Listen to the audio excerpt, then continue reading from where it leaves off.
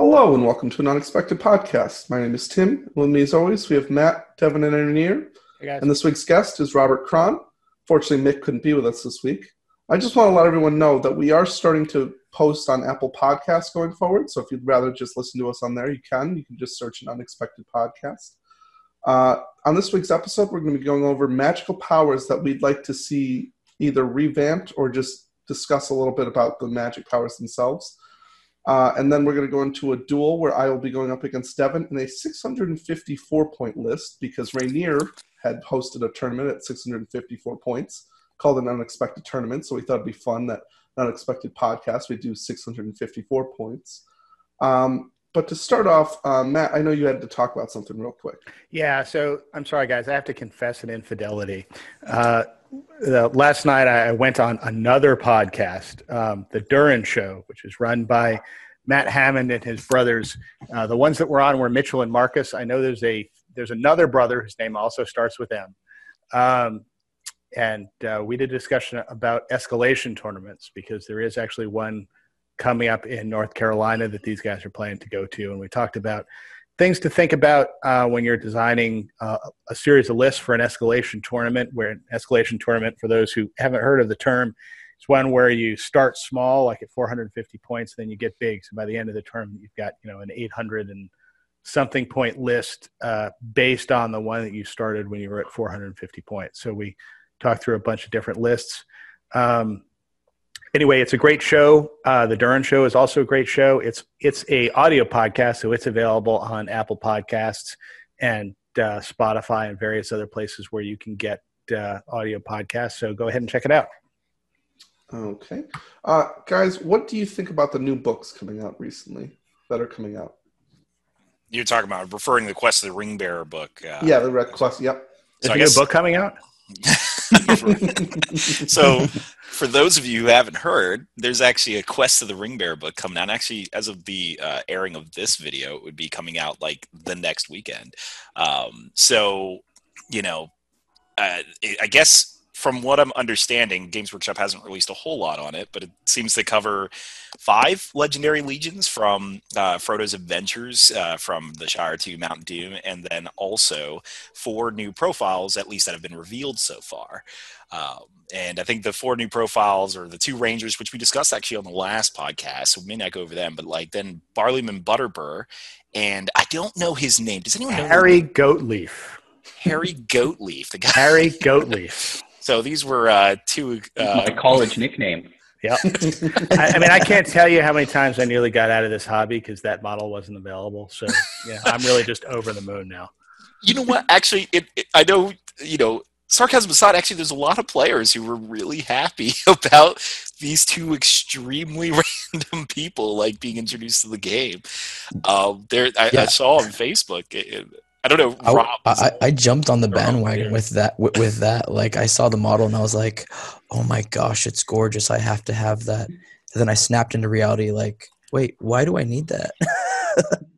But I still want it, right? Well, it's funny that I hadn't realized until I read some of the Warhammer community stuff. Just because I frankly have been behind on my Harry Goatleaf knowledge, but is Harry Goatleaf sided with Saruman, and according to this, he can end up being taken in the Sharky's Rhodes Army list or the Chief's Ruffian's Legendary Legion. So we've got another Ruffian hero.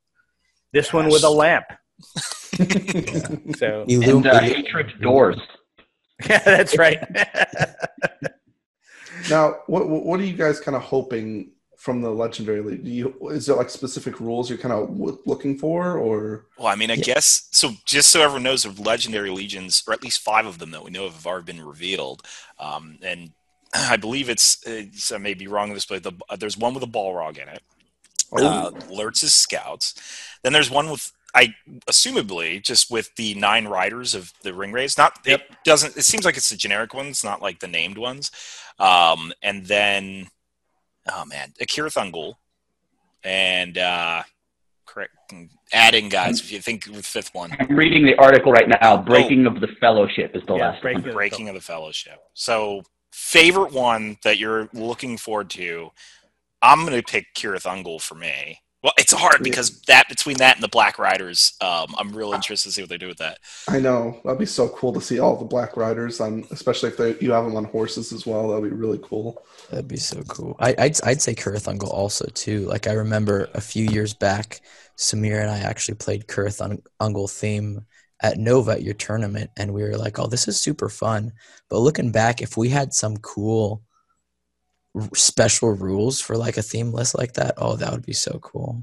It'd be hilarious. Like a head count, like Gimli and Legolas. You know how they have that, like have that. Oh, you mean like between Shagrat, Gorbag and Shagrat?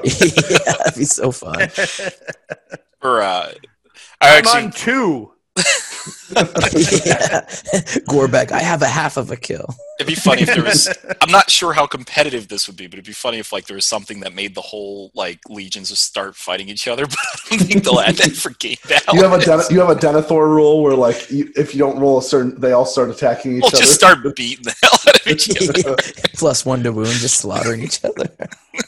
If Gorbag outkills Shagrat the next turn, you get like +1 to wound for that character. Wow, ooh, that would actually be cool. Yeah, like duel each other. But instead of the duel between the characters, maybe do it between the Uruk-hai and the orcs. Yeah. If the Uruk-hai have more kills, the orcs get a +1 to wound, vice versa. That'd be interesting. That'd be across the whole faction. Yeah. Yeah. So like if one's out killing the other, then the other group gets +1. So you really want your orcs to outkill your Uruk-hai so that they're strength 4 +1 to wound. So I guess. I mean, other than that, there's the Black Riders, which, God, if I know what they'll do with that.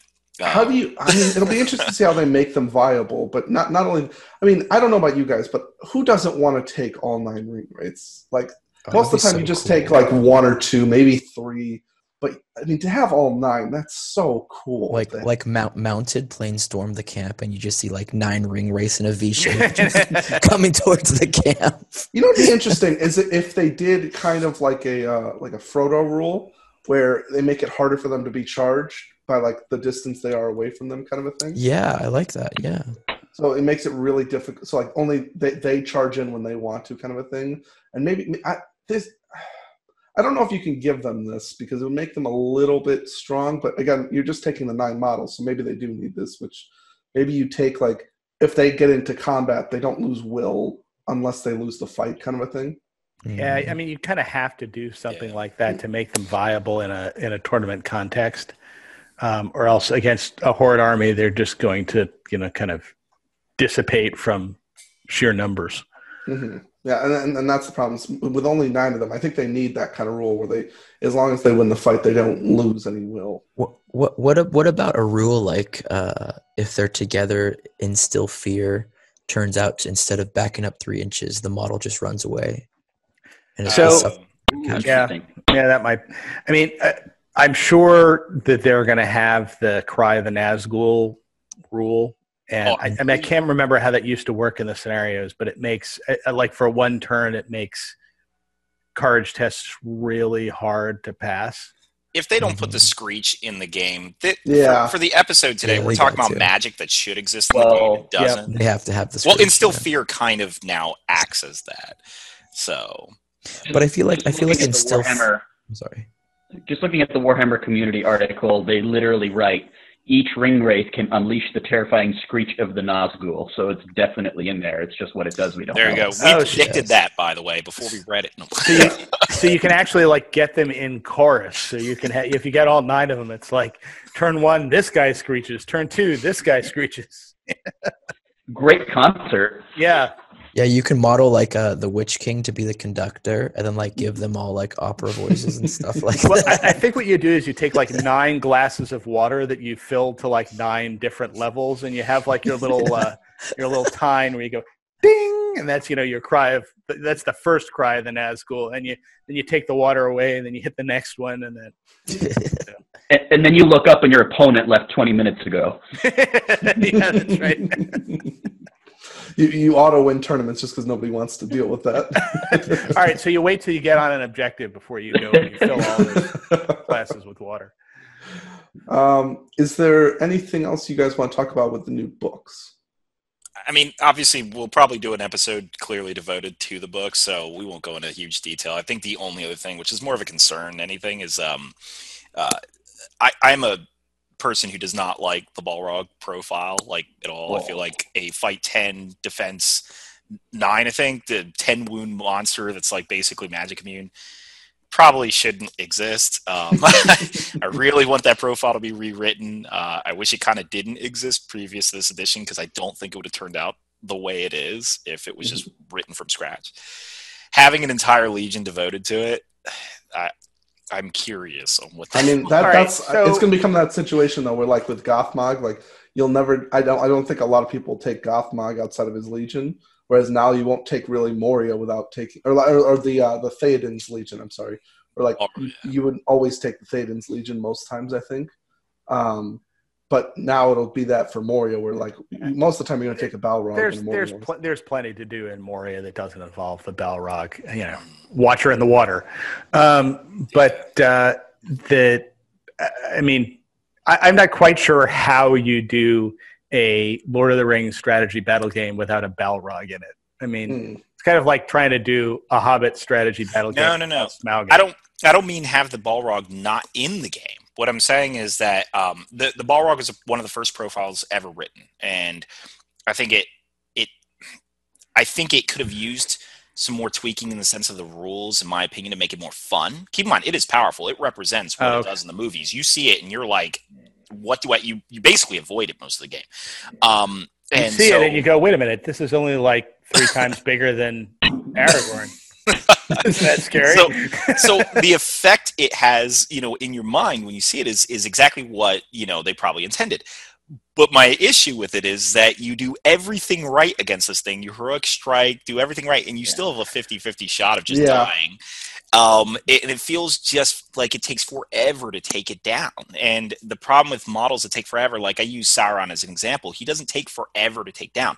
It is very clear and obvious how you can take him down, but he's still scary. You see him and you're like, that's a real threat.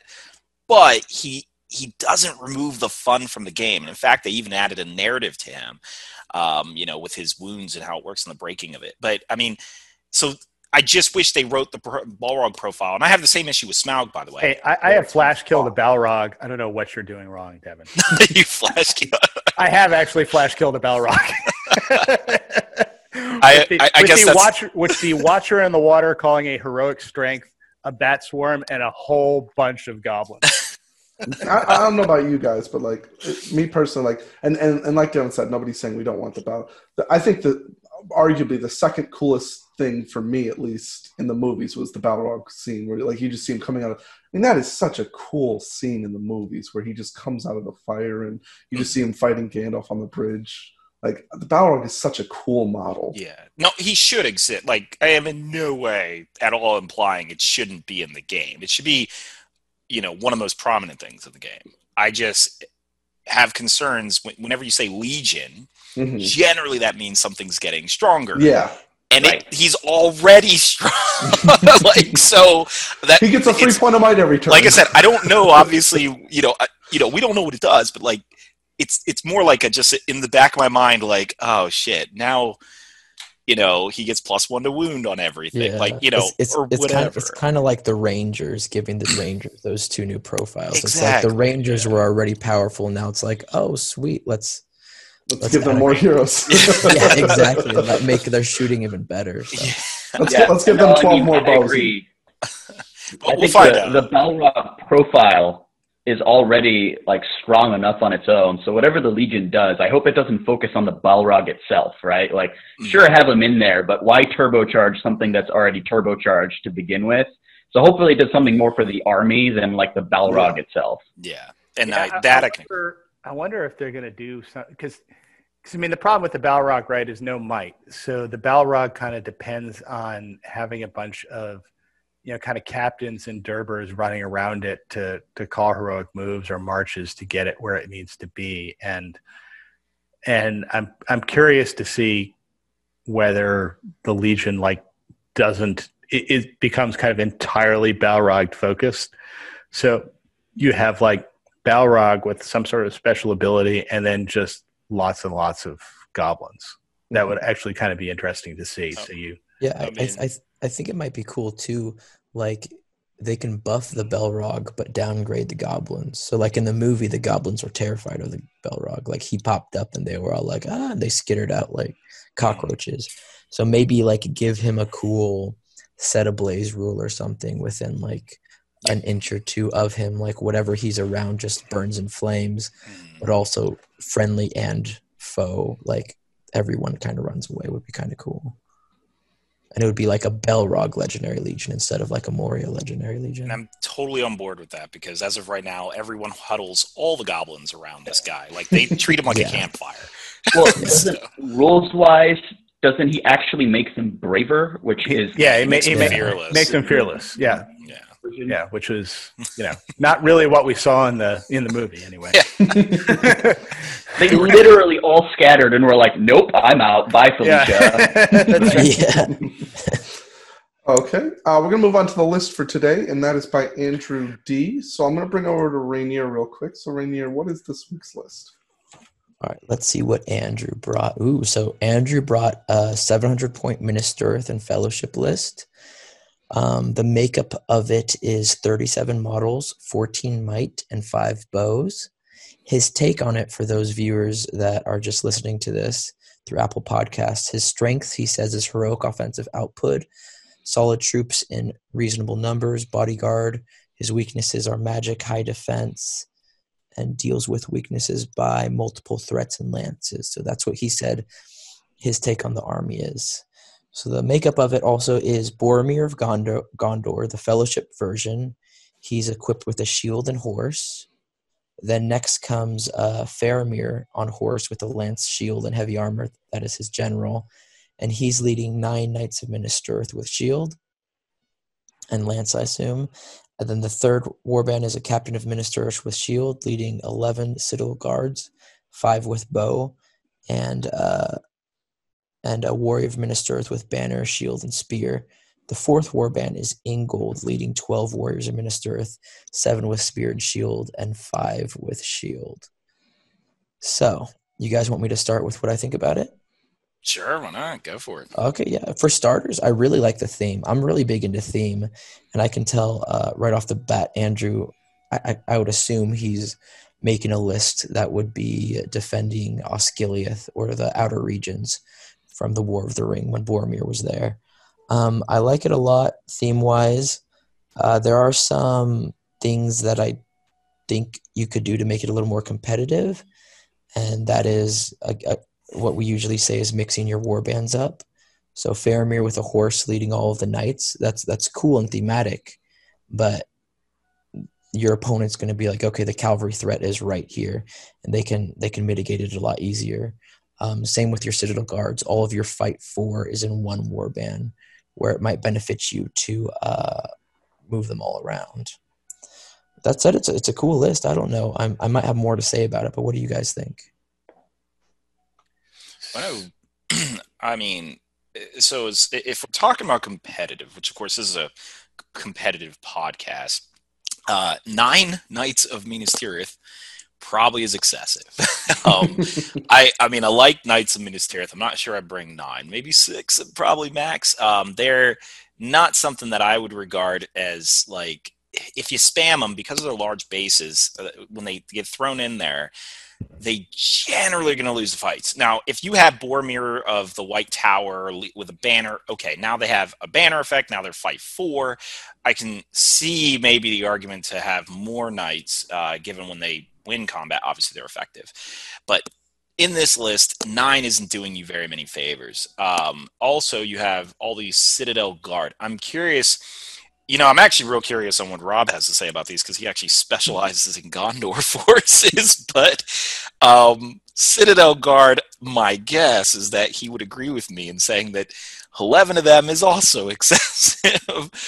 Fountain Court Guard, probably doing it better when you don't have the longbow, because you have 5 with longbows in this list. And so, okay, cool. So you want to bring the longbows. Fine. We'll go ahead and say that. But like, I'm not really seeing why you have the rest of them, because generally they're just worse than Fountain Court Guard altogether. And then you have all the Warriors of Minas Tirith in a final warband led by Ingold, and that's also an unusual choice considering now if you're broken up due to Maelstrom, your Citadel Guard Defense 5 are kind of left off on their own. Ingold, I believe, is the one who like never backs away. Am I correct on that? Yeah, he's like the if you're within I think 3 inches of him, then you don't back away if you lose the fight. Yeah. So so I think you're choosing the wrong troops here, in my opinion. I think that you can probably mix this up a little bit better, like Rainier stated. As far as Boromir, love his inclusion in the list. I think he adds very obvious might batteries to this list. Rob, what's your opinion on this, given your experience with Gondor? So, I mean, I'm going to echo a little bit of both what you and Rainier said about it. I do love the theme of it. Like you said, it's very clearly kind of a Defense of Osgiliath theme. But I also agree with you, Devin, that it can be tightened if you are looking at it from a competitive perspective. First, I think Boromir of Gondor is awesome. But without something like a Lady of Light to protect him, he's just way too vulnerable to magic. So I would definitely try to upgrade him to the Boromir of the White Tower, preferably with the banner, which is still very thematic for the scene where he's, waving the banner and encouraging the troops. I also think that 11 Citadel Guard aren't really doing you too many favors. Now, I run Citadel Guard, especially with the longbows. And back when they could do bow and spear, they were actually a pretty useful back line because they could support with their higher fight and shoot with their better bows. But 11 of them really just, I don't think that they're contributing too much to this list, at least certainly not more than you would get out of just having normal Warriors of Minas Tirith and Rangers with bows and spears. To fill that kind of niche, because it looks like you're trying to get the fight for in the back line with the no backups with Ingold.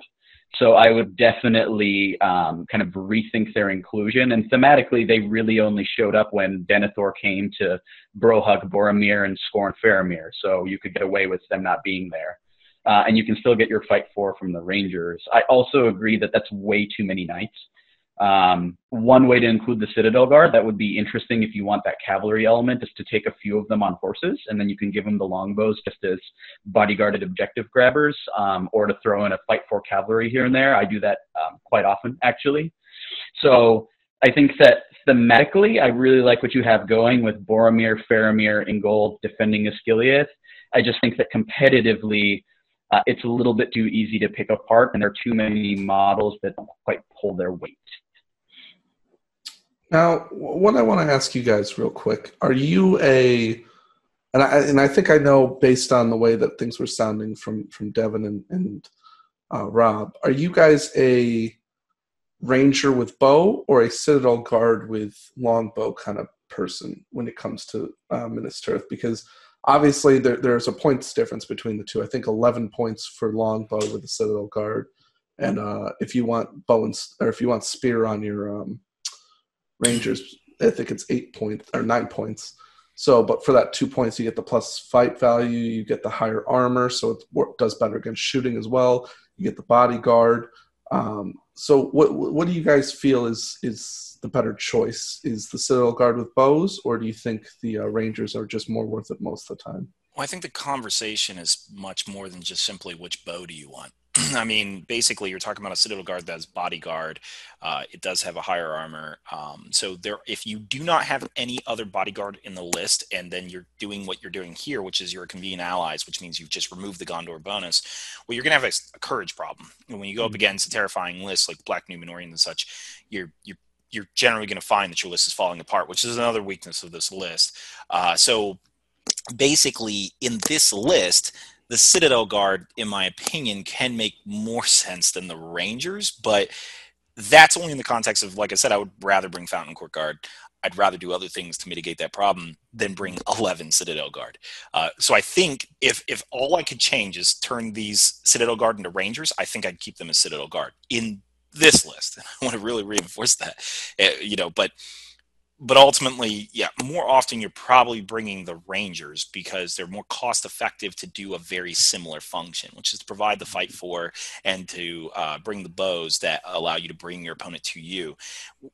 with 5 longbows, you're not shooting your opponent off the field. So realistically, 5 longbows versus 5 regular bows isn't really creating a lot of a difference. You either outshoot your opponent because they have no bows, or you're going to them. Mm-hmm. So. Yeah, so I agree with that. I don't think that it's necessarily trying to compare whether the Citadel Guard or the Ranger is better because they excel in different roles and different army lists. I think that it's more about how you use them and where you use them. And I use both in all of my Gondor lists generally. I mean, I think the bodyguarded Citadel Guard with bows are great objective grabbers or campers, for example. I think the Rangers have a lot of flexibility and they're a little bit cheaper. I agree with Devin in this list because you are a convenient ally and you're not getting that Gondor bonus. Courage is going to be a problem. So the bodyguard makes a little bit more sense here, even though you don't have the strongest general that protects that bodyguard, because once Faramir's dead, it's, all your troops are not bodyguarded anymore anyway. But yeah, I think if you're going to go for the bodyguarded troop, that Fountain Court Guard for a little bit extra is just better than a Citadel Guard with a spear. So, but to Devin's point, that's just within the context of just that pure switch in this list. Whereas, like I said, I'd switch up the heroes. I'd go pure Gondor for this one and not dip into a convenient alliance. I don't think you need to do that for this one, and you can keep the theme a lot better without doing it. So that would be my take on it. But it's not really an either or in terms of one being better than the other. They just have slightly different roles and fit into different lists a little bit better or worse. Yeah, the Citadel Guard is kind of the jack of all trades, master of none type figure in this list. If what you're looking for is somebody with bodyguard who can just go in and be your front line that can charge whatever it is causing terror, you want the Fountain Court Guard. If what you're looking for is somebody with a bow that can kind of hang out in the second line and shoot, you want the Rangers with spear and bow. If what it is you want something to like form a battle line, which I think this particular warband almost looks like it's going to do here, but sit in a battle line and fight in 2 ranks, you want the ordinary warriors of Minas Tirith. I always struggle to find a reason to kind of put Citadel Guard in, other than theme, which of course, you get Boromir of Gondor. So, I wouldn't lean too heavily on theme in this army, but I agree that I think the way to do this is to upgrade Boromir of Gondor to Boromir of the White Tower, give him the banner. That means you've got to find a bunch of points somewhere. You can drop. If you do that, you can drop your banner from the captain of Minas Tirith's warband, save some points there. The other thing I think I would drop would be, if you're going to Boromir of Gondor, I would just drop the captain of Minas Tirith. I would change Ingold to Irolas, and that gets you the march again. And then you got to put a warband around Boromir of Gondor, and you can throw a couple knights in there. You can throw some of your foot in there, and then you can have kind of a smaller warband of knights following Faramir around. You can have a battle line combined of Irolas and Boromir of Gondor, and go with that. Now, I know we mentioned the Knights of Minas Tirith. I don't know how many of you have played or consistently play Gondor, but with the Knights of Minas Tirith at about 14 points, you figure. Obviously, there's 9. It's a lot, like Devin and Rob had mentioned. But how many would you guys take in this list, or would you take any at all? I think I'd still take some, and I wouldn't even. Usually I would suggest to take 2 or 3 cav, but I still like the idea of taking 5 to 6 Knights of Minas Tirith. I think at 14 points, they're a total discount. You get a mounted model with a lance, and Matt and Devin mentioned Boromir with the banner. Like, if you bring Boromir with the banner, like, those knights are all of a sudden going to be mega mega dangerous, and your opponent's going to be really, really scared. So I still like the addition of them. I think for 14 points, you have what's equivalent to a heavy defense Serpent Rider, just of course minus the fight value. So I think that they're really good. They kill stuff when they win, and at the worst, they're 14 points or maybe 13 points objective grabbers. Yeah, they're good. Thoughts? Yeah, they're good troops. They do have a decent bit of fighting power, but I agree with Rainier. Where they really come into their own is when Boromir's got the banner and they suddenly become fight for, because then they become they become really scary troops. Mm-hmm. Okay. Thank you, Andrew, for your list for this week. If you have any other lists, please leave them in the comment section below so we can review them in future episodes. We're going to move on to the main topic for this week, which is magic spells or magic items in the game that we want to see kind of either revamped or just kind of talk about them in general. So I'll move over to Matt first. So Matt, what was one of yours? All right. So one of mine, this comes with a dramatic reading. So let me crack open the book here. And this is to the chapter on the White Rider, which is chapter 5 of the Two Towers. Saruman, cried Gimli, springing towards him with axe in hand. Speak. Tell us where you've hidden our friends. What have you done with them? Speak, or I'll make a dint in your hat that even a wizard will find it hard to deal with. The old man was too quick for him. He sprang to his feet and leapt to the top of a large rock. There he stood, grown suddenly tall, towering above them. His hood and his gray rags were flung away. His white garments shone. He lifted up his staff, and Gimli's axe leapt from his grasp and fell ringing to the ground. The sword of Aragorn, stiff in his motionless hand, blazed with a sudden fire. Legolas gave a great shout and shot an arrow high into the air. It vanished in a flash of flame. Mithrandir, he cried, Mithrandir. Well met, I say again to you, Legolas, said the old man. So that's the passage. This also shows up in the movie where essentially that stuff happens. And I've always thought this would be a great spell for Gandalf the White, is something that would allow a target, or maybe a target and other people near a target, maybe everybody in combat with him, to be unarmed for a turn because he's doing something to, have everybody drop weapons. So that was my first spell. I always thought this would be a useful canonical spell for Gandalf the White to have. It would kind of complement his ability to fight.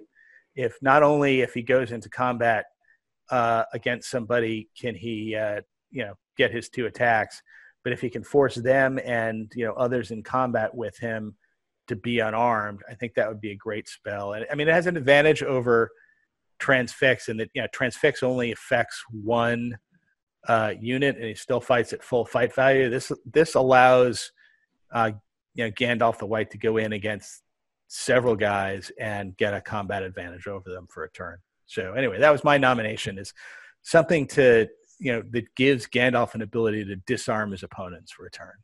Now, what would you give that on a dice roll? Because on a hero that could be really powerful. So what number would you probably give that if you were to try to create that? Oh, if you were going to succeed on that, I don't know. I'd probably give it a 4. He's Gandalf the White. He just did it in like a snap to Aragorn, Legolas, and Gimli. So, it can't be that hard to do. I'm so glad you brought this one up, because this on my list of spells that I want to see in the game, this one's probably number 1, if not extremely high up. I mean, Gandalf actually does this 2 times. If for those who don't know, I believe he also removes Denethor's sword when he's, I think, at the pyre. I think there was a praise. Rob, do you know if that's extreme? Because I'm pretty sure he does the same trick to Denethor's sword. I believe that's correct, yeah. I can't remember if it's at the pyre or like when they're confronting each other, but yeah. I'm pretty sure I remember something around that. All right, so while you guys are talking, I'm going to take a quick scan through the Pyre of Denethor chapter and see if I can find it. So this does also more than what Matt just mentioned. So one, I'm so glad that Matt said temporarily disarm. I do not think you should give him shatter. And Matt didn't imply that at all. In fact, I would argue to change shatter, the shatter rule, to something that is temporary, and therefore the Gundabad Shamans and Gandalf can have it. But even still, it adds that unarmed rule in the game, it gives it more weight. Because as of right now, being unarmed is like the whole mention of, oh, you can fight even if you're unarmed, you still fight as normal, is like totally irrelevant, except for one model that you see. Like nothing else can disarm you in this game. So I think having a model as prominent as Gandalf the White, you're going to see him a lot, and I think that's an excellent rule to give him. And it's kind of an offensive power that he can use that I kind of like a support spell that's not quite like Enchanted Blades, but, still adds to the power. But this is kind of more indirect because your opponent can resist it. And I kind of like that about it. So this is one I absolutely love. I think this should definitely be included. So here's the passage. And this is from the Pyre of Denethor chapter from the Return of the King.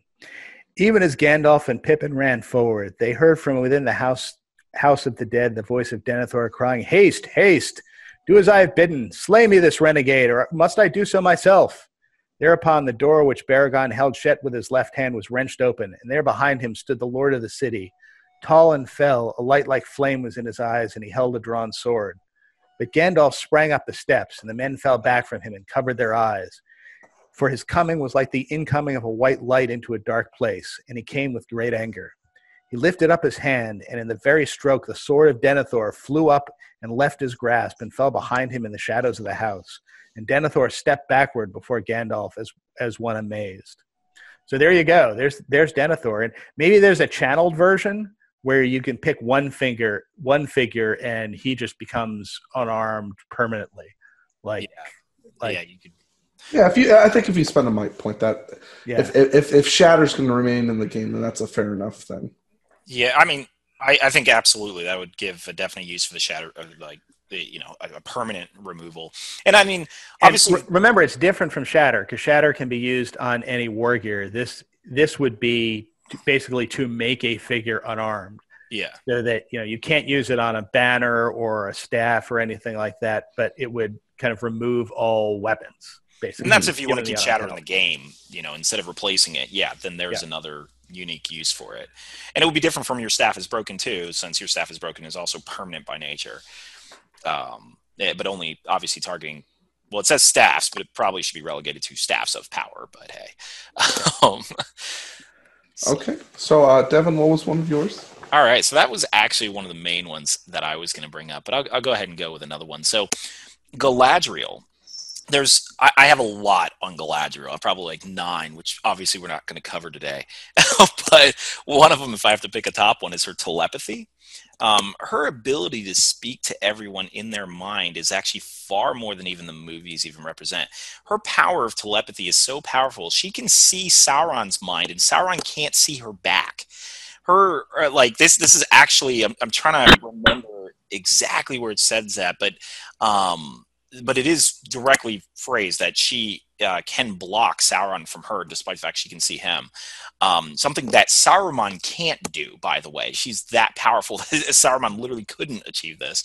I mean, this is something that I think should have been represented and would have been pretty interesting, even if I'm not really sure where exactly, like what kind of rule I would give it necessarily, but if we just gave it to the normal Galadriel, Oh, and by the way, another thing about this telepathy, she actually gives that power to the mirror. So that mirror isn't like some magical artifact that just did a thing. No, like she gives her power of telepathy to the mirror to do what it does. So that comes directly from her. But I probably would make it maybe where, and this is just spitballing here, but like, if you call a heroic move, like maybe, it affects the battlefield where everyone always counts within 6. I'm not really sure. Like maybe you can use her might to heroic move like other people or something, or maybe use heroic lashes and link her to them somehow. I mean, I don't know if you guys have a more creative idea than that. But well, I creative. Oh, sorry. No, go ahead, Rainier. No, I think you should be able to, as your opponent is measuring their models, you can go up into their ear and whisper stuff. Well, she wouldn't. Did you not already do that, Rainier? I do it already. I mean, did it to you, Rob. I was like, I'm going to get you with all my Corsair shots. I'm going to get you bad. And then he did. But it's not my fault. I was so distracted by Matt playing his stupid glasses on the other table. So. Ding. What were you going to say? On that point, though, I think that that's a really cool idea. And one way you could do it is that essentially when Galadriel calls a heroic, like a move, for example, she can basically pick any model in her army to actually be the place it originates. Right? So she could be like, I'm calling a heroic move, and that Galathrim Knight over there is actually where the heroic move is going to key off of. So it goes from him, right? That would be cool. That is beautiful. Mm-hmm. Well, now mine seems less cool. I was gonna say like it was kind of like an intellect thing where Galadriel can just basically see every model in the game, and so like she can tell one hero, and then they have fell sight from like the wards. It's like you can see. It's kind of like you don't have you can't hide from terrain. That person, like if she targets it on. Kind of like Radagast Bird's ability. Yeah, so like you can see everything in the so then it's kind of like Radagast Bird's ability basically. Yeah, it's a good example, but that would be a less cool way of introducing it. Yeah, I know. That's why I should have gone first, so then it would have progressed higher and not gone down the hill. But it could be cool because you could even name it something like the Lady of the Woods, because like that was mentioned in the book where like the eye, she can always see you whenever you're in the Golden Woods. Like you could theme it. I think it could work. Mm-hmm. Unlimited range for her spells. I mean, just to give you boom. That would be interesting, actually. You know what? If that's like a special rule, it'd be pretty harsh to just or maybe fire mobilize from game started turn one. Once a you game, tell me that doesn't make that model much better. Yeah. You can do battle wide. I mean, she only has what? Transfix or what's the good version? Immobilize. Enchanted blades. I think she can up your fate. She doesn't have enchanted blades. She has she has immobilize, compel, whatever the spell is that restores fate, and blinding light. Okay. It's the blessing of the Valar, I think it's called. Yeah. So I love. Oh, sorry about that. Yeah. Well, I was just going to say there actually is. So I'm going to read another passage because this is a passage that's describing exactly what Devin was talking about. And this is from the Choices of Master Samwise chapter. And this is when Sam is confronting Shelob. Even as Sam himself crouched, looking at her, seeing his death in her eyes, a thought came to him, as if by some remote voice spoken. And he fumbled in his breast with his left hand and found what he sought. Cold and hard and solid it seemed to his touch, in a phantom world of horror, the vial of Galadriel. Galadriel, he said faintly, and then he heard voices far off but clear. The crying of the elves as they walked under the stars in the beloved shadows of the Shire, and the music of the elves as it came through his sleep in the Hall of Fire in the House of Elrond. Githoniel Elbereth. And then his tongue was loosed, and his voice cried in a language which he did not know. And then we go into the spell, and goes on to kind of the next thing I'm going to talk about. But, I mean, that's what Evan's essentially talking about, is Galadriel has the ability to speak, give inspiration, and as we're going to see, kind of cast spells through through other characters, or at least through the vial. So I mean, I think that's what you're talking about, right, Devin? Yeah. No, I mean, it's what's more. She can do it more from, like, she doesn't have to use an artifact like the vial to do it from, but like, yeah, I mean, she can speak into your mind. I really don't see her not being able to give commands to her troops, as Rob mentioned, through just her mind. I mean, there's so many examples of her doing this throughout even the films, where she can clearly talk to people. I mean, hell, even with Boromir, you can see him quivering because she's obviously in his head. Well, actually, I think he even says that. He says that she was in his head. So yeah, no, that's basically exactly what I'm talking about. I wonder if one of the ways you could do it is allow her, like, once a turn, to let any friendly figure on the board use her will to resist a spell. And that could be another, like, practical use of it. Like, I mean, there's a lot of different variations of it, but I just think the fact that no such thing of any telepathy at all exists with her, when that is, like, the primary power we see her use. Like, ignore all the other spells that she does, like, that her primary ability that we see in the films is her telepathy. I think that's going ignored is kind of strange to me. So. Okay. Rob, thoughts? So, actually, now that you mentioned Galadriel, and this was one of mine, and it's not a spell per se, but it's actually her mirror. And it always struck me as kind of odd, the rules her mirror has to restore fate, because, you know, it shows you things that are, that were, and that have yet come to pass, which doesn't really suggest to me something that would restore your fate so much as something more like Elrond's rule, where you get like points to modify priority because you're seeing the future, or, you know, you're able to predict a little better. Or maybe even like a Palantir type rule where you can steal priority. So that's one of mine that I thought, even though it's not a spell, it's an artifact. Just talking about Galadriel, her mirror, not that it's not necessarily useful, though you can have that discussion as well, but it never really did what I kind of envisioned it should do in the game. So I'd love to get your thoughts on that. Oh, dude, I think that's absolutely an example of another profile that I wish didn't exist once we got to it here in this current edition, because you can tell they just haven't changed it. Like the Balrog we mentioned earlier, like you can tell it would have been probably better if they had gotten to it now. And I think that foresight rule existed probably 10 years after the mirror ever was created as a profile. And I think that would be a much better point to it. And then you wouldn't see Gwaihir carrying it everywhere. So, like a freaking water bottle, right? Yeah. Exactly. And honestly, Gwaihir's Gatorade. Yeah.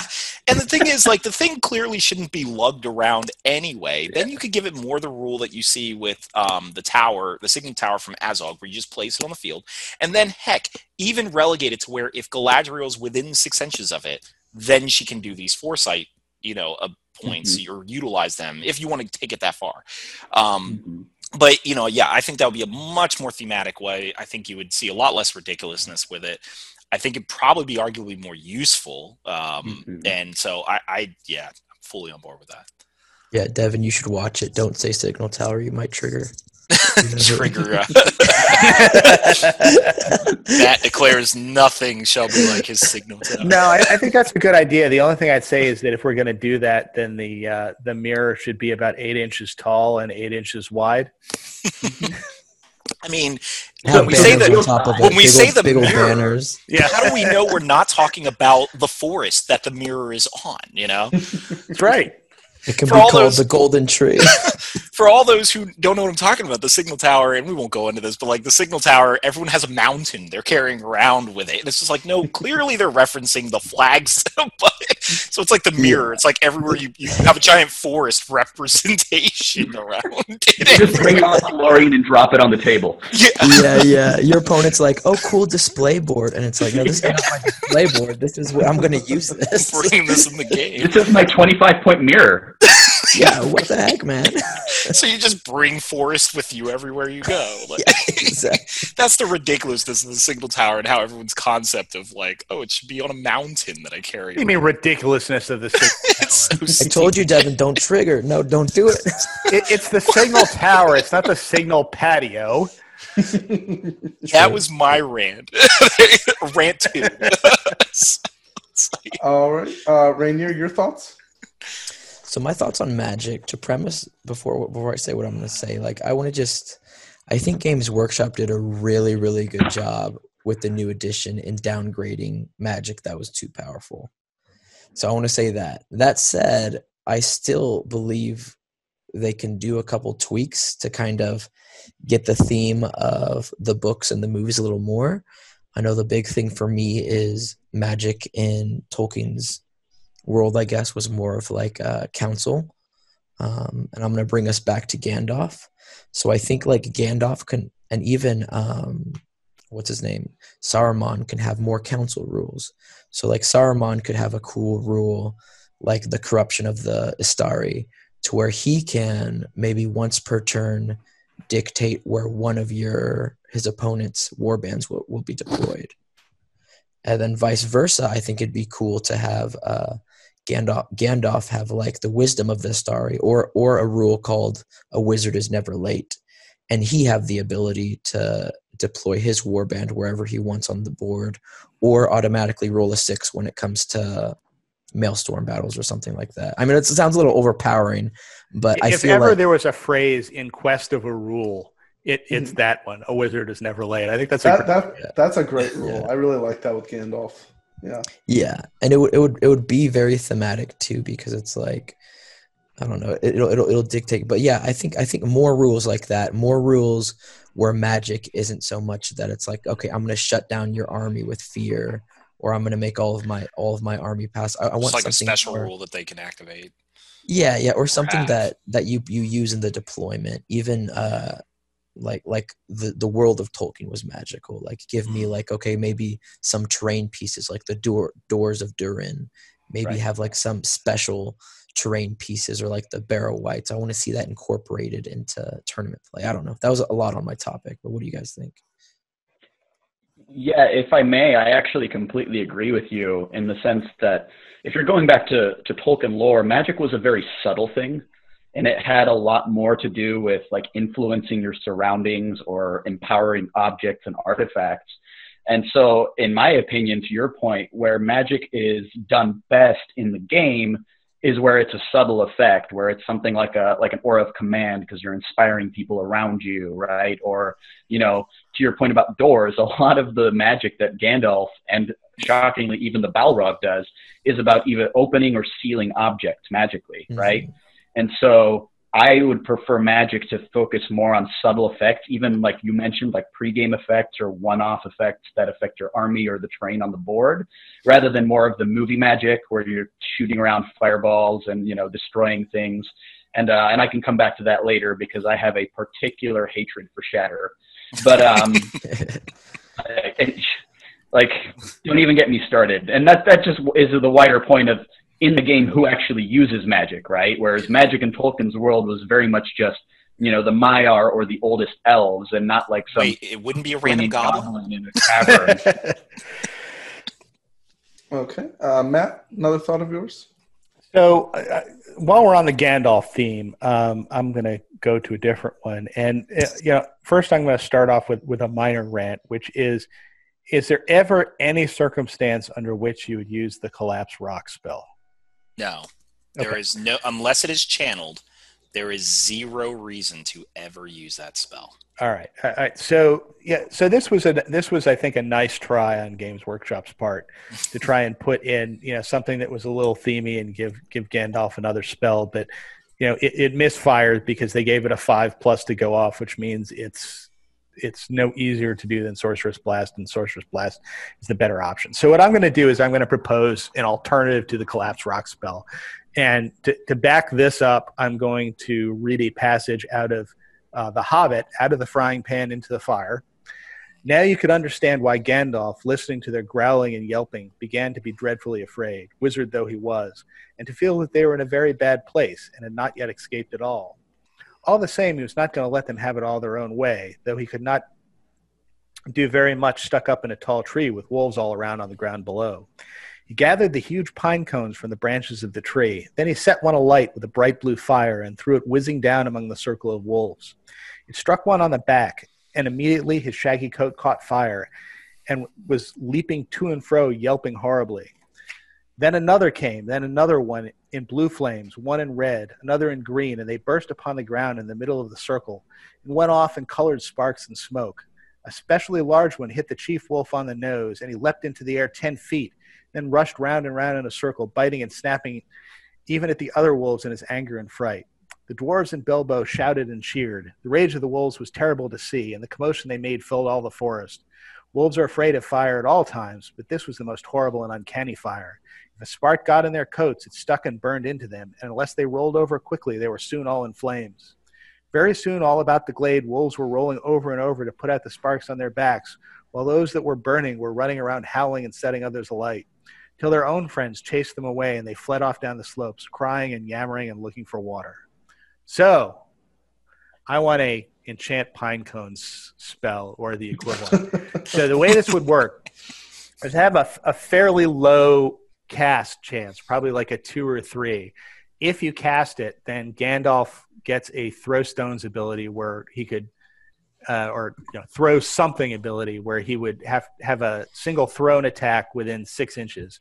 If that hits its target is set ablaze, and then every other figure within 2 inches of it has to make a courage test. And if it fails the courage test, it flees. So that would be the spell. And we may have to tweak that depending on how powerful it is. But I think that would be a really useful kind of area effects spell for Gandalf to have. And the reason you take that over the downside of it is, he'd have to hit on a 4+ when he throws something at somebody. But the upside over Sorcerous Blast is you get that area effect. Plus, if you're going to throw it at a big target, you get him set ablaze. So I think that'd be a useful and fun spell for Gandalf to have. I think actually that's pretty interesting. There are also multiple other fail points on that, which is good. That's a good thing considering the power of the spell, which is, obviously you have to roll to hit, so that's one, but also Blinding Light or anything would affect that, which is great. And then you'd also have to have a clear shot. Gandalf can't move. So I think there's a lot of weaknesses to it where you won't just see everybody trying to pelt people with rocks all the time, or not rocks, but flaming pine cones. It is a scene that we only see once, and I think there would be some who might feel that the Collapse Rocks special rule, which we see at least 3 times, I believe, in the films, also should deserve to be there. But I actually like the flavor of this rule. I think it's more interesting. I would wonder if they would actually take the route of, instead of making this Pine Cones rule, just simply making Collapse Rocks actually useful. But I think that no, they're never going to do that. Yeah, probably. 0 chance they'll make it useful. Yeah. So, but I like the idea behind that. I really like the idea, but maybe instead of models within the radius like Courage Test and Flee, if the model is set ablaze, then models within, you can pick a radius, immediately have to back away a certain amount, and if they can't, they also get set ablaze. So you can move them out of position. I think it'd be interesting if it created an actual fire effect where, I like what you said, where instead of them just running away, they get caught on fire, and then the fire keeps spreading and spreading and spreading, kind of a thing. And then so if you get this giant battlefield fire kind of concept. Oh, the only reason I hesitate with that would definitely need some sort of play testing. Yeah, because you'd be Set ablaze is a nasty special rule. Yeah, it is. You have Gandalf burning down terrain pieces and stuff. I think that you get far closer to what Matt said than what this, set the world ablaze. I think even actually the biggest risk I've ever seen to set ablaze was the ruffian who can burn a whole forest down. Yeah. Which is awesome, by the way. I love that rule so much. But at the same time, you can tell that's probably the most risk they've ever taken with that. And this one would be even more like what you're talking about, spreading a fire like that. I mean, you could do it and have you throw the pine cone, it sets the target ablaze. If the target doesn't die on the first, from that first strength 9 hit, then all other models within say an inch of him then have to make a courage test. If they fail the courage test, they get set ablaze. And do it that way. So it's actually contagious. You definitely don't want to have so much rolling where you're constantly rolling. Well, I don't think you keep it going after that. I think you just have basically that one model kind of becomes contagious, so that for every turn it's on fire and not dying. Any other model within 1 inch has a chance to get set ablaze. And they wouldn't then become contagious, but you basically get one model that everybody has to run away from, or else they're going to catch fire. If a Games Workshop employee ever happens to be listening to this, then I guess if we were just talking about the Collapse Rocks special rule, I think the easy answer just make it a 4. 4, yeah, just make it a 4. What are you thinking? I'm not sure why it has the same cast value as Sorcerous Blast, which is obviously a superior spell. Well. Okay, Devin, another thought of yours?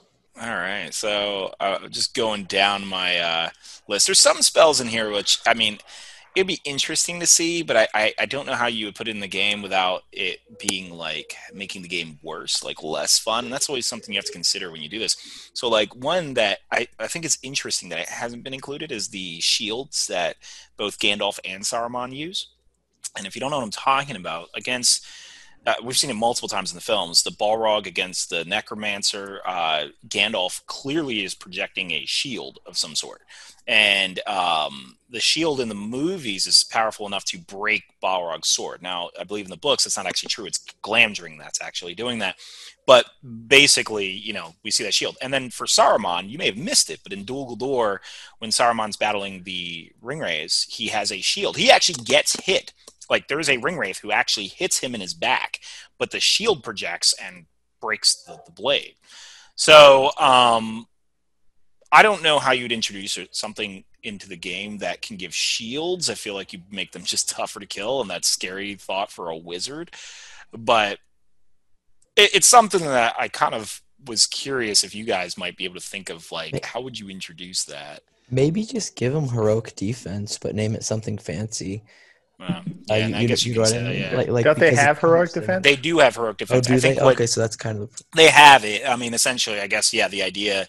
Maybe you can think of heroic defense then as that shield. So I guess I'll give something totally different since, that probably shouldn't exist in combination with re-rolling fates and heroic defense. So, especially on a wizard. So let's go with something different then. Well, I mean, you could, before we go off that topic, sure. you could just allow a spell that ups their defense for a turn, right? Mm-hmm. You could allow a spell that gives them, if they cast it, they have defense 7 for that turn.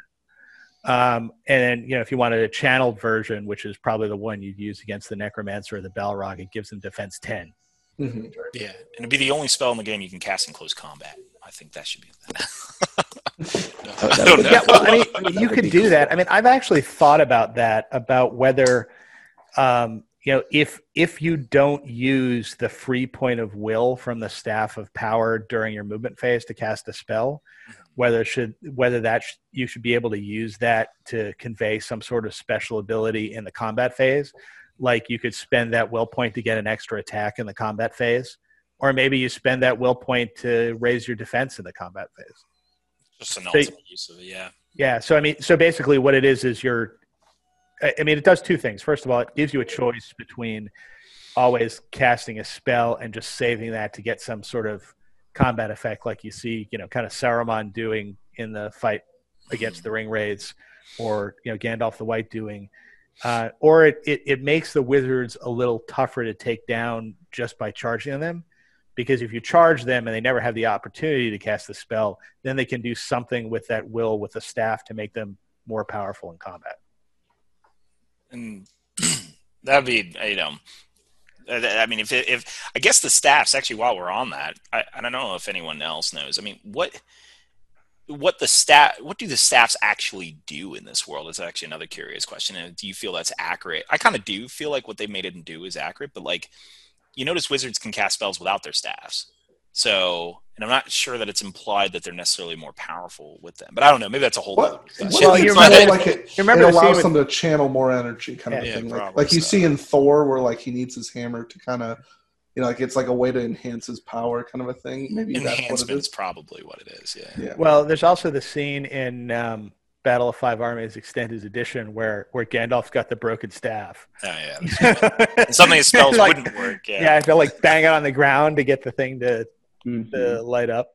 So I guess outside of that, the only other ones, I mean, I'm not really sure also, once again, how I would introduce this into the game, but Saruman has the ability to make you think he's someone else. As does Gandalf the White. Gandalf the White can do that as we just learned, yeah. So, do you think they can get an easy fix, like maybe just give them an elven cloak or something? That probably might be what you would do with it. Yeah, you probably would just make it like an elven cloak, where if you're close enough, you can kind of see through it. They call it like the robes of the Astari or something. And then but maybe instead of like being in a terrain piece, it's just anywhere they are. Oh, that would be devastating. Yeah, I guess if you can't shoot them, never mind. Yeah, just can't take them out at all. Yeah. Like that would be really devastating. Well, you would definitely have to make that a spell, huh? On that topic, though, it could also work something like the Ring or something, where you have to either take a courage test to charge them because you're not sure if they're friend or foe, or something like that. Well, that's Terrifying Aura, which it's true. I mean, although I suppose you could change it so because it could also affect shooting.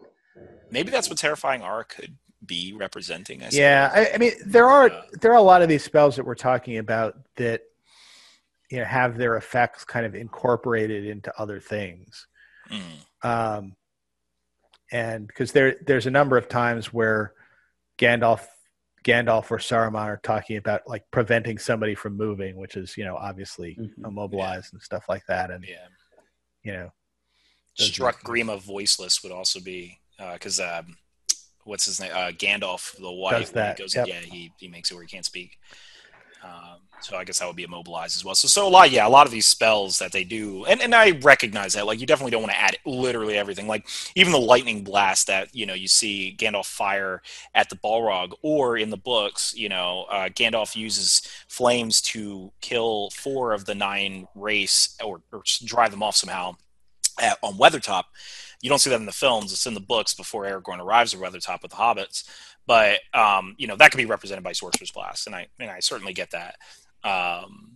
Or maybe he was throwing pine cones at them. Maybe he could have been throwing pine actually, since it was fire. So then I guess here's an interesting one. I'm not sure. Do you think that Galadriel should have the ability to kill so basically orcs or whatnot, but essentially where that's coming from is the Dol Guldur scene in the extended edition. Galadriel flicks her hand and just blows up the Keeper of the Dungeon. so before we go on to this, because this is kind of analogous to something I was going to talk about, and so this is this scene immediately after the one I read with Sam, where he's got the vial and he's confronting Shelob. Now come, you filth, he cried. You've hurt my master, you brute, and you'll pay for it. We're going on, but we'll settle with you first. Come on, taste it again.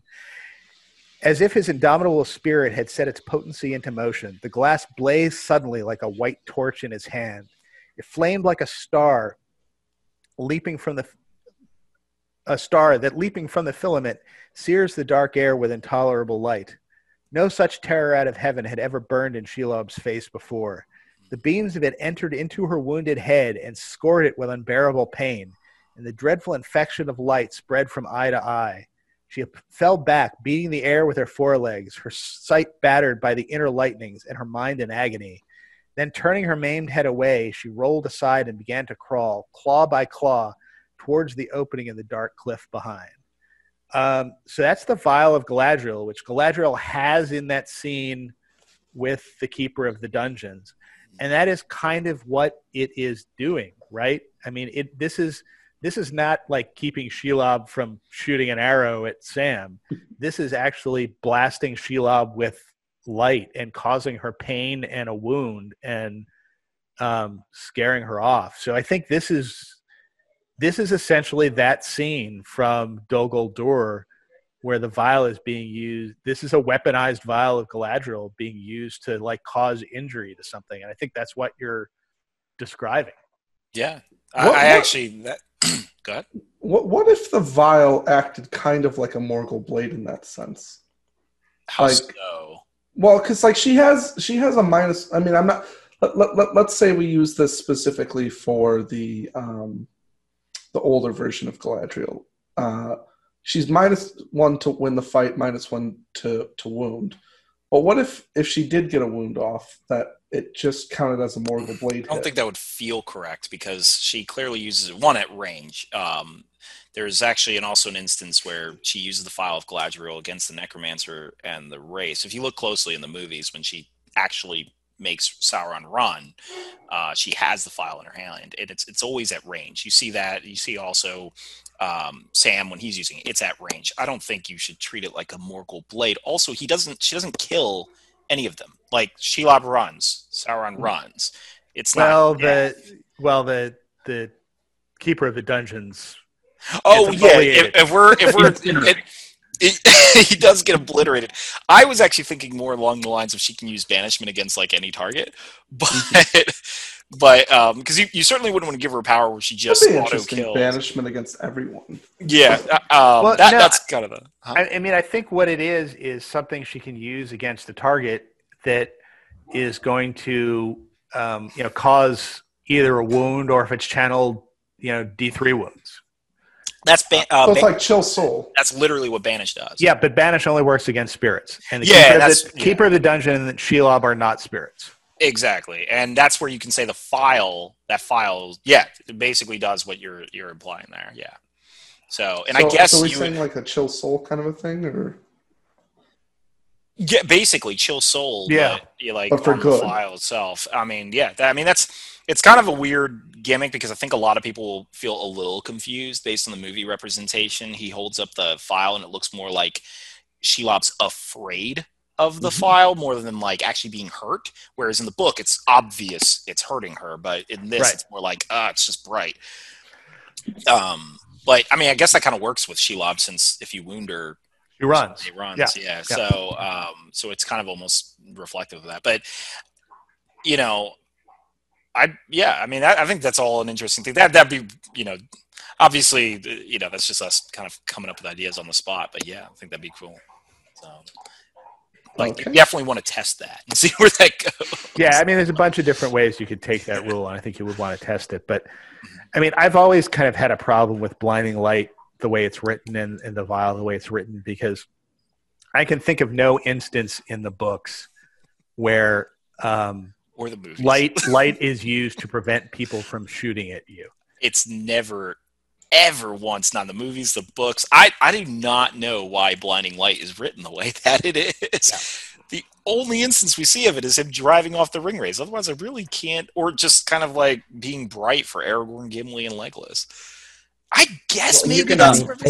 I think for blinding light, they should instead of having it where you can't shoot them, I think they should have like a negative effect. So, for example, not a 6, but like a -1. -1. Yeah, yep. -1 to hit or something like that. Because I don't know. You know what? I actually kind of agree with Rainier on this. I mean, blinding light is just an auto, like, you're not going to shoot me thing. Whereas if it just did -1, it makes it so shooting armies actually, someone like Harad, for example, doesn't just get shut out because they don't have any like blinding light. Like, it just makes it harder for them to hit. It would make the pace of the game too, in my opinion, go a little faster, and you'd have like people that just castle and shoot with blinding light. They'd have to kind of be more maneuverable during the game. So I think it'd be a plus side for a couple of reasons. I actually you can say that blinding light was on display when Gandalf was charging with the Rohirrim to relieve Helm's Deep, right? He was like using the sun to blind them. But that had nothing to do with shooting. So if it was a modifier, you could even work it into combat, for example. Because, I mean, all those pikemen were like, I can't see. How am I going to hit these horses? Yeah. Which, so whole other set of problems. But yeah, I think that's the way to do it is basically you say, blinding light gives you a -1 against shooting. And if you channel it, it gives you a -1 against combat. Yeah. Ooh, that would be spicy. That'd be like giving Gandalf like a mini shade. Your opponent's dual rolls worse, kind of like that Legion does, right? So, and keep in mind, you're not just talking about Gandalf. You're talking about Galadriel has this ability. She'll be able to use it in her like war form because she doesn't cast blinding light. Like, well, it would be permanent, but only for the shooting part of it. But otherwise, it would be Gandalf would have it and Galadriel. I think that's the only two actually. What would you do with the Shadow Lord? You could actually leave the Shadow Lord as is because it's implied that he's totally shrouding them in darkness. So you like can't. So he's literally in that case you can't see anything. Yeah, I mean, it's not like that makes it a 6. Yeah, it's not like there's any textual support for the Shadow Lord in any case, so you can do whatever the heck you want with him. Yeah. I like this also too because, like, for example, with blinding light, now orcs have the same accuracy as elves. Yeah. If you did it a -1, orcs would be hitting on 6s, but elves would be hitting on 4s. And I feel like elves can see through that light anyways. You definitely would have to monitor how shooting armies become much more effective once they would. They definitely would. So maybe if, and I don't know if you do this either, but if you have like a 3+ shooting, maybe they have to go up to a 5 or something, or so then that way it's not like instead of it going to a 6, it's a 5+. Everything's a 5+. And obviously, the other thing you could do, you could do two things, right? You could make the effect of the shooting penalty, permanent without requiring it to be channeled. So basically, once you cast it, it's up, and you get a -1. You can also increase the distance that it affects too. Because and something like throwing weapons as well, that gets nerfed massively as well. So you have your Corsairs that instead of on a 6, yes, they need 5s, but it maybe you make it a wider stretch, like Matt said. So then it's 12 inches, so that like the whole army gets affected, and then Corsairs can't do that. Just like in the movie too, because Gandalf's beam went boom, and then it spread out. It's like when he went out to save Faramir with the Nazgul at Osgiliath as well, where you just have that giant ray, and then they cut out, and you see how big the light really is. So I think obviously there's so much more we can go on this, but I definitely think we should probably head it off here. Did you want to move into the duel, Tim? Or yeah. So thank you everyone for listening. If you agree with our opinions, let us know. If you have any other thoughts on spells, let us know about that as well. We're going to move into the duel right now. I'll be going up against Devin. And for anybody that's new to the duel, basically it's where we take 2 people on the podcast, and they go up against each other in a hypothetical duel. So earlier on this week, Matt has given me and Devin 3 random scenarios, and he has picked a random terrain piece as well, or board, and we will decide. And he'll tell us the scenario. We'll go into it, and we'll go against each other based on a 654-point list, and we'll basically say how we would go up against each other. And the 3 remaining people, so Matt, Robert, and Rainier, will let us know who they think would win that battle. And the person who has the most votes, then they think would win. So we'll go over to Matt. So Matt, what were the 3 scenarios that you gave to us this week? So I'm going to hit this one back over the net. Tim, what were the 3 scenarios that I gave you this week? Let me pull those up real quick. I'm going to do this duel in the Socratic method technique. So I'm not going to lie. I wrote my list before the scenarios were even given to us. So I already had this list prepared because it was 650, and it made me think of that list. So I believe it was. All right, I found it. Reconnoiter, capture and control, and divide and conquer. Yes. Nice. So Matt, why don't you go ahead and tell us which scenario out of those 3 you picked? Okay, so it is going to be capture and control. And if you can go over real quickly the rules of capture and control in case anybody forgot or doesn't really know the rules of capture and control, the points values and whatnot. All right. For scoring. If you have that available. If not, I can pull it up. I do. Yeah, basically, I guess for anyone who doesn't know, it's like a cross-shaped, there's 5 objectives on the field, 3 on the center line of the board, and then it's like a diamond. Yeah, exactly. And then 1 in your own zone and 1 in theirs. And essentially, you get 2 points for every objective you control, but uniquely, when you capture the objective, it flips to your side and you continue to control it, unlike domination, where you have to stand on it by the end of the game. So that's the unique thing about it. The deployment's slightly different than normal. You actually, for the most part, you can deploy your entire army up, but if you want to deploy like further back, like you have 24 inches up to the half, but if you want to deploy 12 inches from your board edge, like behind in the rear, then you have to roll a 4 up on that warband. So just makes things a little harder, and I believe it's 1 point for wounding the general, and 1 point for breaking the 1 point for breaking, 1 point for killing the general. The only other difference between this and domination is that the game ending is different. This is one where one side breaks, it ends on a 1 or a 2. Yeah. So basically the scenario in my mind, I guess I'll get into that when I tell you my force. So I'll hold off on that. Okay, so Matt, if you can show us and the people watching the board for the first time, so we can take a look at that. And then if you can describe it for the people who are just listening to the podcast as well. All right, so here is the board. All right. And just to let you know how this board works, it is designed so that the 2 sides of the presumptive 2 sides of the board are at the bottom of the screen and the top of the screen. So we'll call those north-south, and then east-west would be the left and the right. So For those of you who are listening at home instead of watching, there is a stream that goes through the center of the board from the south side to the north side. Roughly in the middle of the board is a bridge that spans the stream. And this is a Shire board. So there are some hobbit holes toward the southern side of the board on the eastern edge. And then some more hobbit holes, including one conspicuous one with a green door along the eastern edge of the board. There's a path that leads between those hobbit holes over a bridge, and that goes to the Green Dragon Inn, which is a large terrain piece on the other side of the bridge. For those of you who've actually been to Hobbiton, this may look a little familiar. It's arranged roughly as it is in New Zealand. And the Green Dragon Inn is a large terrain piece here that is fully playable. So these roofs come off. You can fight within various rooms inside the Green Dragon Inn.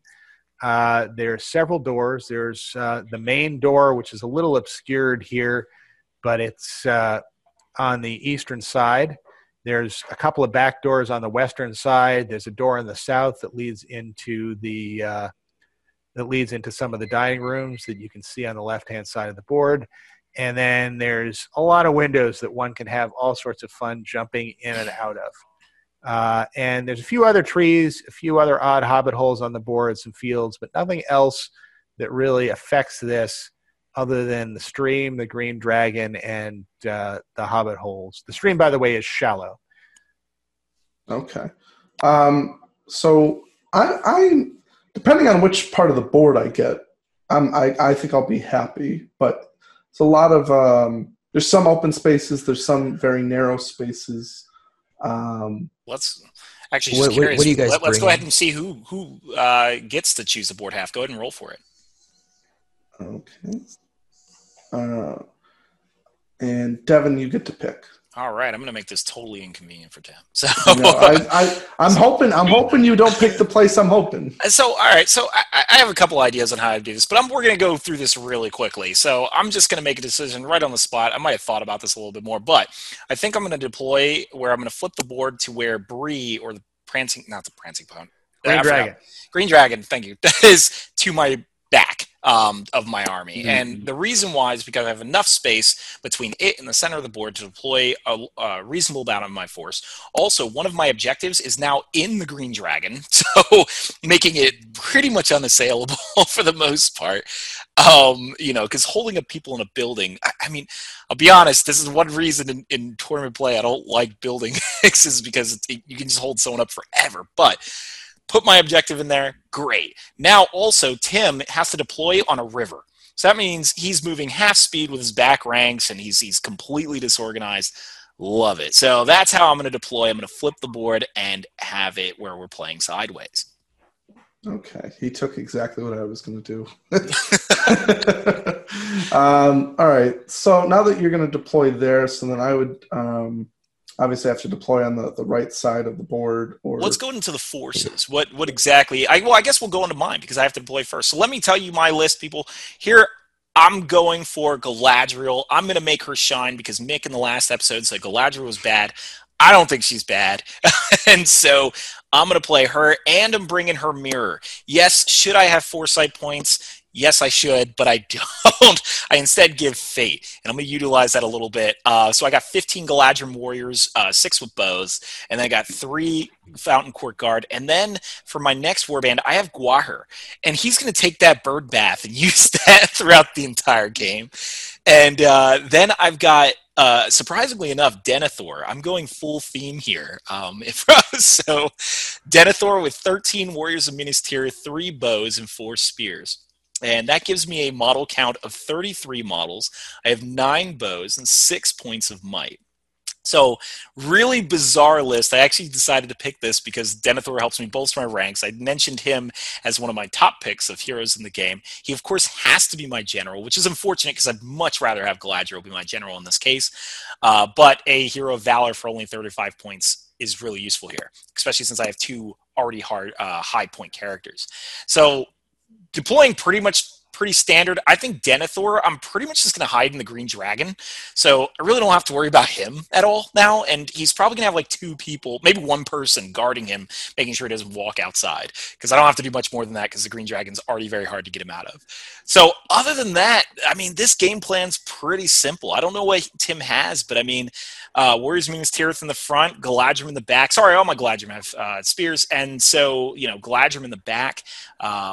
And they all have shields if they don't have bows. And, that's pretty standard. Tim, what do you got? I don't like that list. It doesn't, I'm not happy about this. I went somewhat similar to Devin, but I just went pure Minas Tirith. So my list is Faramir on armored horse with heavy armor, shield, and lance. I have 6 Minas Tirith warriors with shield, 6 with shield and spear, 2 knights of Minas Tirith with shield. I have Huron on horse with 7 Minas Tirith warriors with shield, 5 with shield and spear. And then I have Madril with 3 rangers of Gondor with spears, 5 rangers of Gondor, and 2 Avenger bolt thrower teams. So I have 41 models. I have 9 might. I have 8 actual bows, but then I have the 2 Avenger bolt throwers. So if we average out that one of them rolls a 3 and one rolls a 4, so I'd have, on average, let's say about 7 shots a turn. So I'd have a potential of 15 shots per turn with 7 of them at strength 6. But obviously he has Blinding Light, which is a bit of an issue. He has the elves behind to support for fight 5 against my fight 3, so not super happy. but yeah, that's my list. So 41 models. So you said you deploy Denethor right across that line. I've got 13 Warriors Minas Tirith, 15 elves backing them up, just right across that line, and then Gwahir behind them, ready to fly over. So I think I would probably try to deploy the Avenger bolt throwers in a way to get as much open space as possible to shoot, and then put. I'm curious. Go ahead and roll 2 dice to see if you can even deploy them back. Oh, that's right. Well, luckily I do have Oh no, his Madril's only 2. Wait a minute, Madril has no effect on this. Aren't they siege weapons? Yeah, they. They automatically deploy within 6 inches of the back. All right, true, very true. Ignore scenarios. So I would probably put them. I think the best place would probably be in between the 2 Hobbit hills, right at the bottom right corner, just in that space right there, just because there's the 2 trees open in the middle towards the river that give probably the most view. So I'd probably put those there, and then I'd put the Minas Tirith warriors in pretty much, some of them going over the bridge, some going through water, and maybe a couple on top of the Hobbit Hill in the bottom left. And then I'd kind of try to shoot my way through this, because I do have, besides my archers being defense 4, everything is defense 7 if I gang up together. So it still needs, besides the, do you have any regular archers that aren't? I have 9 elves? bows. I have 6 elven bows and 3 regular bows. 3 regular bows. So the regular bows would need 6s by 4s. The elven bows still would need 6s. But I also would need 6s. But you do have Blinding Light. I don't know if in that space right there you said you deploy in the Green Dragon. I don't know if Galadriel will be able to affect everything unless... My army is not in the Green Dragon. Denethor is in the Denethor is in the Green Dragon. Okay.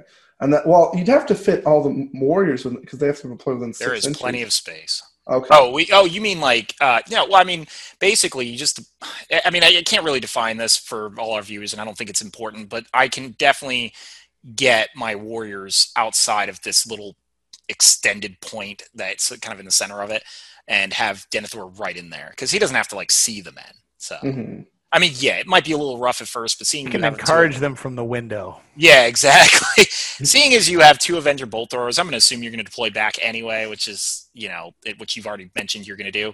So I might have a deployment where I'm not exactly perfect in the beginning, but then I just readjust.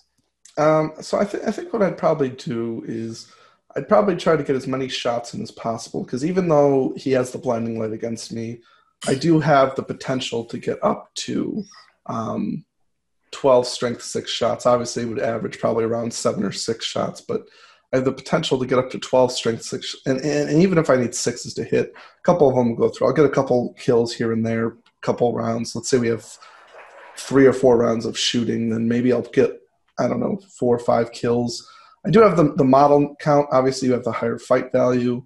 But if I could shoot down, I'd probably target the Guard of the Galadrim Court because I want to get rid of that fight 6, even though you'd have fight 5 in the back. At least when my heroes charge in, they'd be tied fight compared to being outshot. So depending on where Devin put them, I would probably target those guys first. If not, then obviously I'm going to target the elves in the back to make it so that when I fight, I either have 2-on-1s or the elves, or they have less spear support, so it'd be 2-on-1s or even just less. And I'm going for the break, so that I can just get this over with. Gwahir will be annoying, of course. There's nothing I can really do about that, but I'd probably just try to go for the breaking as quick as possible. So I'd probably go for heroic combats from Faramir and Huron. Madril, try to do as much as I can. But I'm interested to hear what Devin would do based on what I've said. I mean, realistically, I think my strategy is fairly simple here. Move up the board. It's probably going to take me 3 turns due to a stream. Fortunately, that also means with it to my back, I've got all 3 objectives in the center, and all I have to do is kind of hold you in place. So engaging you in your back is actually, I think, great for me. Obviously, Blinding Light protecting me from the shooting, so I'm not too worried about these Avenger Bolt throwers. I mean, once combat hits, yeah, I outfight you. Yes, you do have a numbers advantage. I'm not particularly concerned. How many Rangers do you say you have? I have 8 Rangers, 3 of which have Spear. Okay, so I have a lot of hurl potential here. And if I wanted to utilize that, as far as Galadriel, she's going to be sitting in the back using her might realistically just probably for, heroic moves and such. I think even my basic stuff can be annoying to his heroes, given that I do have fight 6 and fight 5 otherwise if I don't, have that in the back. I mean, without going through every turn of this, which we're not going to do, I mean, I think my strategy is fairly simple. And I think Gwahir, I don't think you're taking Gwahir down through anything. I mean, having Blinding Light up prevents that being an option. And then having the fact that he regenerates fate every single turn, I think that Gwahir is just going to be this constant thorn in your side. And I will only be using his might for heroic combats. If you happen to throw your heroes into me, I mean, Galadriel will be wearing you down magically starting turn 1, especially when we're talking about Faramir and Huron himself. Probably won't go for your general. I'll kill them because, if they're in the way, but the points are not that important to me considering I own 4 objectives starting out in the game. So, and that's probably how I'd play this. So. All right. So we'll move over to Matt first. Matt, what were your thoughts? So, I think this is probably going to be advantage. Well, actually, before I ask that, when you said you were going to start on the line, Devin, so this board has a defined center line. There's a tree in the middle that's the center objective, and then there's going to be 12 inches to the north of that as one objective, 12 inches to the south of that as another objective. Are you creating a line that goes all the way across those 3 objectives, or are you concentrating around the tree? How are you doing this? So there's going to be 2 guys who are going to have to go fetch these other 2 objectives. One could be Gwahir, honestly, because he's fast enough to just move back. The other one probably just a guy will be thrown off to the side to go capture that objective. So I'd probably be 1 man down. I'm okay with that because I'm not going to do the 1 man in the Green Dragon holding Denethor back because I really don't even think that's even necessary given there's no doors. Or not many doors anyway. So yeah, just 1 person goes off. Otherwise, the rest of them is going to be in the core center of the army trying to just make it across this river and bridge. So if that makes sense, does that make sense? Yeah, that makes sense. And where were you were putting the Avenger bolt throwers, both of them? Well, I'd probably they're both in the same warband. So I'd put them. No, they're not. They're each an individual warband. Yeah, they have to be. Gotcha. And actually, just due to the Avengers, sorry, quick correction, I'm probably not going to send Guahir to go get one of them because that'll probably give him some shooting options. I'm not totally made up in my mind about that, or whether or not I want them to be a distraction. But that's... so then, based on that, I mean, what I said was I'd put him in between the two Hobbit hills right there, so I'll stick to that. So the bottom left corner, or bottom right, I should say, bottom right corner between those two Hobbit hills, because that seems to have the most vantage point. Okay. All right. So I think my vote goes with Devin here, and I think, frankly, that last description is what kind of sealed it for me. So you have two siege weapons, and they're direct fire weapons. They're not volley fire weapons. Mm-hmm. I think the way to play this in this scenario is you want to make sure that every one of the objectives is covered by fire from one of these bolt throwers, and which means that you want one to be kind of near the south edge of the board, covering the south objective, and then probably the center objective too, and possibly the objective that's closer to you on the east edge of the board. And you could probably kind of maneuver it on top of that southern Hobbit hole. I really think you need to have the other one deployed on the other side of the board where it can capture the north objective, or not capture, but at least cover, and put some fire, kind of behind the lines there. With these types of siege weapons, as long as you have the figures to cover them, and I think you do, you really want to have arcs of fire coming in from different directions, so that so that Devin can't hide from both of them.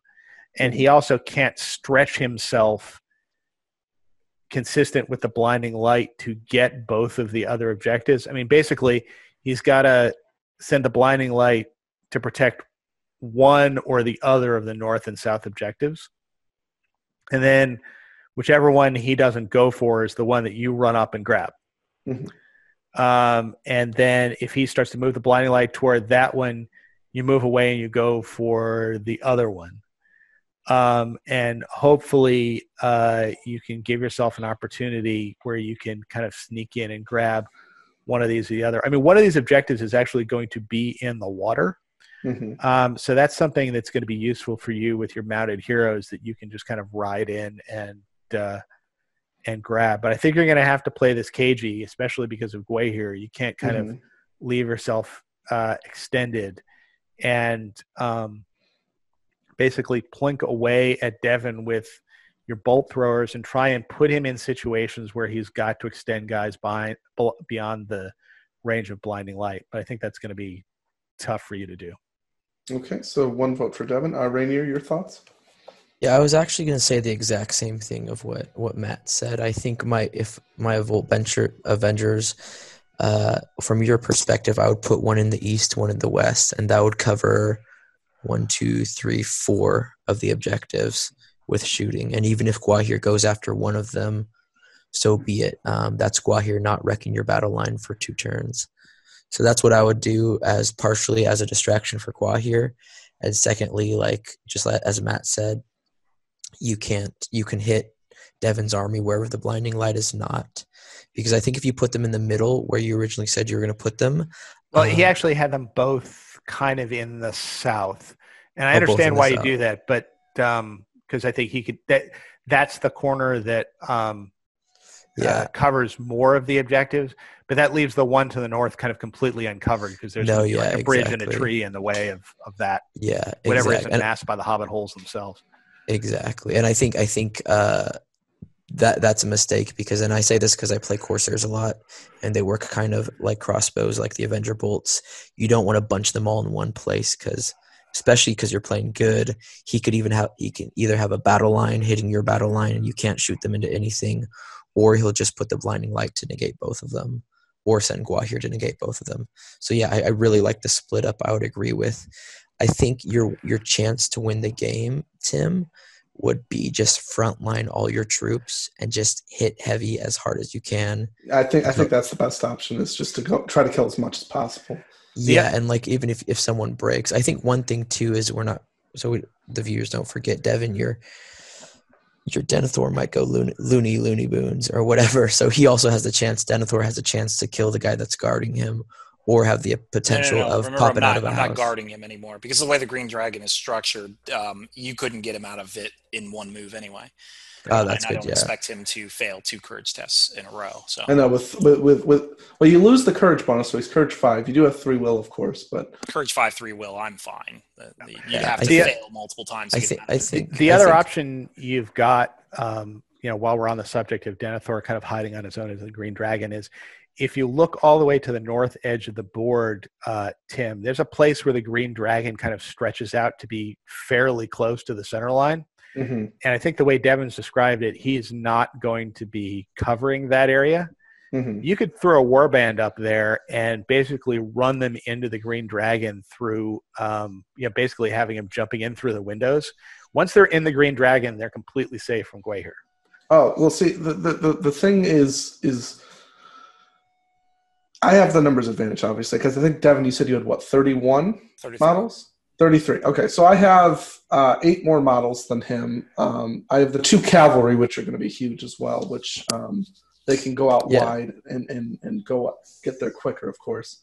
And I'm not saying that I wouldn't consider that, but I'd have to, if he's going to bunch up in a ball, basically, then of course I'd go wide on him. But if he's going to spread out, then I'd try to, over time, get back there and try to get to Denethor, because it's like you said, if I can get a couple guys into the Green Dragon, then obviously Gwaihir can't get in there, so then it's me fighting Denethor. And even though Denethor is fight 5 with 2 attacks, if I get enough guys in there, I have a chance. The more you turn this into a bar fight, the better.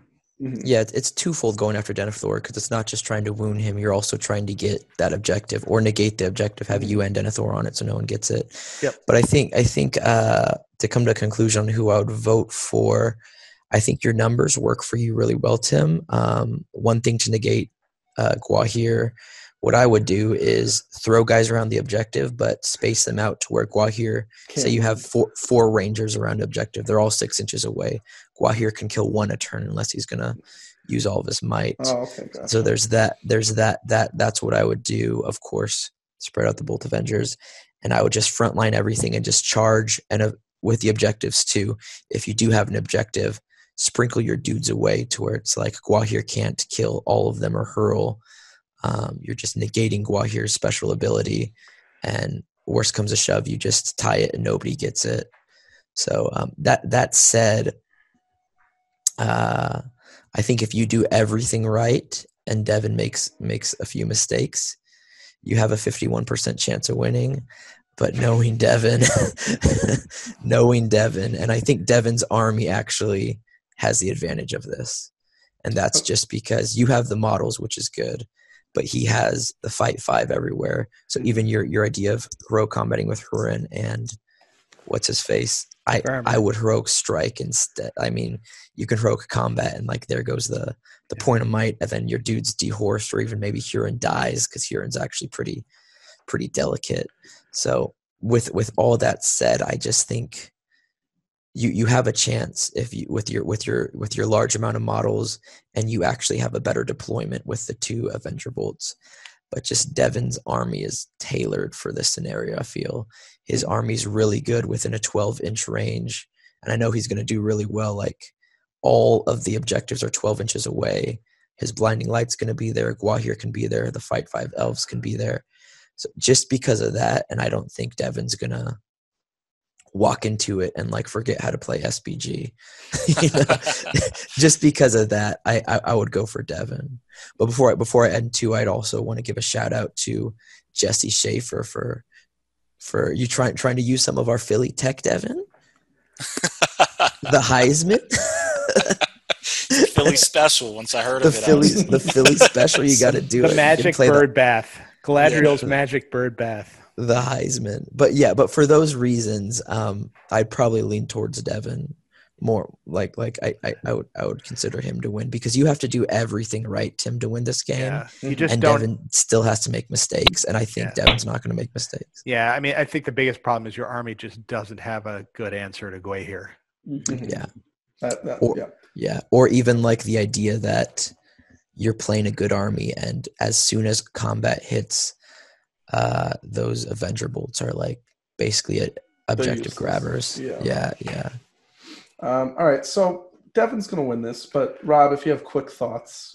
Yeah, so I mean, I'm not going to go on too long because I would basically echo everything that the guys have already said regarding the deployment of the Avengers. I agree that I just don't see you having a very good answer for Gwei here, especially when he's turning his Gatorade around with them.